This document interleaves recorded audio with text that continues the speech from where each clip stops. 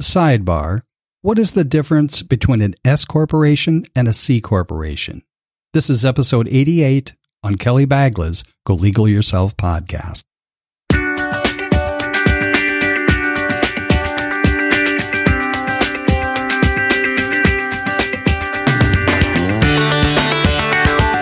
Welcome to the Go Legal Yourself podcast. This show is about knowing the legal life cycle of your business.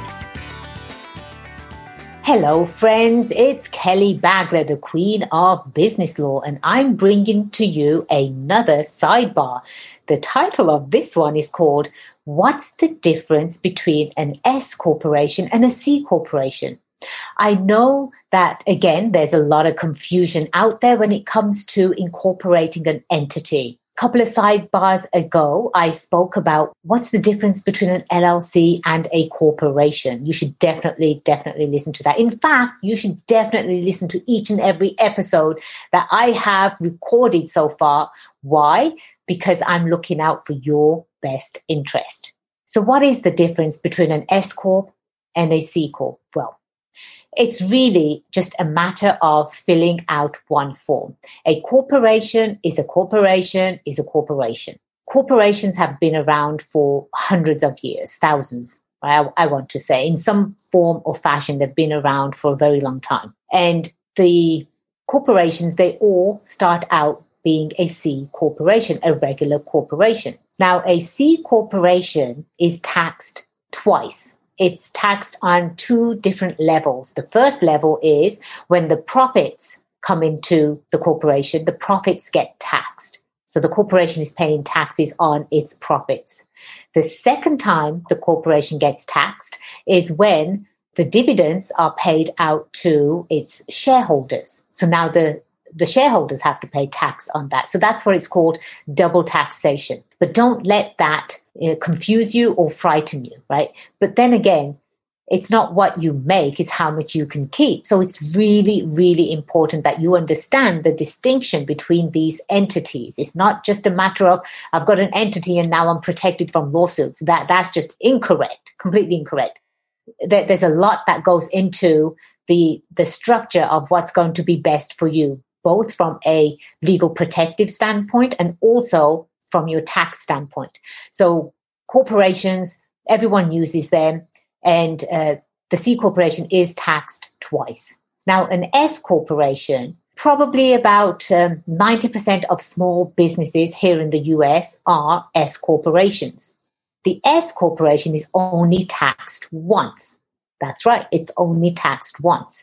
Because you have more entrepreneurs in America, you've got more businesses in America, either ran by mom and pop stores, right? You've got mom and pop stores, or you've got sole owners of corporations, and it can get very expensive for them to pay taxes twice. So that's why the IRS came up with the S corporation.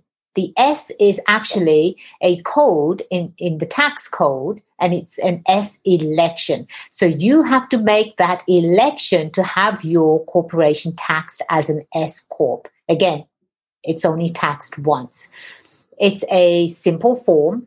It is form 2553, and it's downloadable from the IRS website. Make sure that you are using the latest form, because you always take a look and you can see the date that it was revised. So make sure you're using the latest form. You have to fill that form out and send it in to the IRS, and make sure you send it in certified, because if they don't receive it and tax time comes around, you will be taxed as a regular corporation, which means you're going to be taxed twice. The S election, it does have a time limit on it too. So within 30 days from the time you incorporate, make sure you get that form filled out and sent in to the IRS.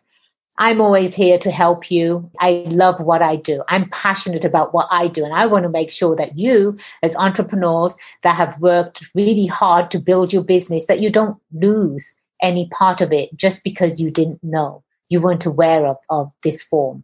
Feel free to reach out to me, Kelly at golegalyourself.com, and I will talk to you next week. I am Kelly Bagla, the Queen of Business Law. Have a fantastic week, guys.